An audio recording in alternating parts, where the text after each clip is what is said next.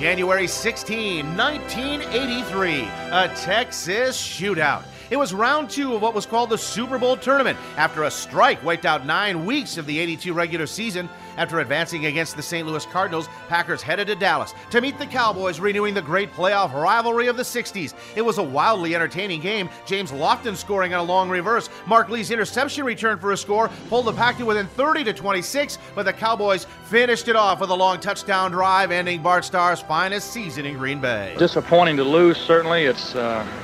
We're very disappointed, but we also feel that there will be a lot learned through this experience, which will help us in our coming season. That next season would be Starr's last and launch a decade-long postseason drought.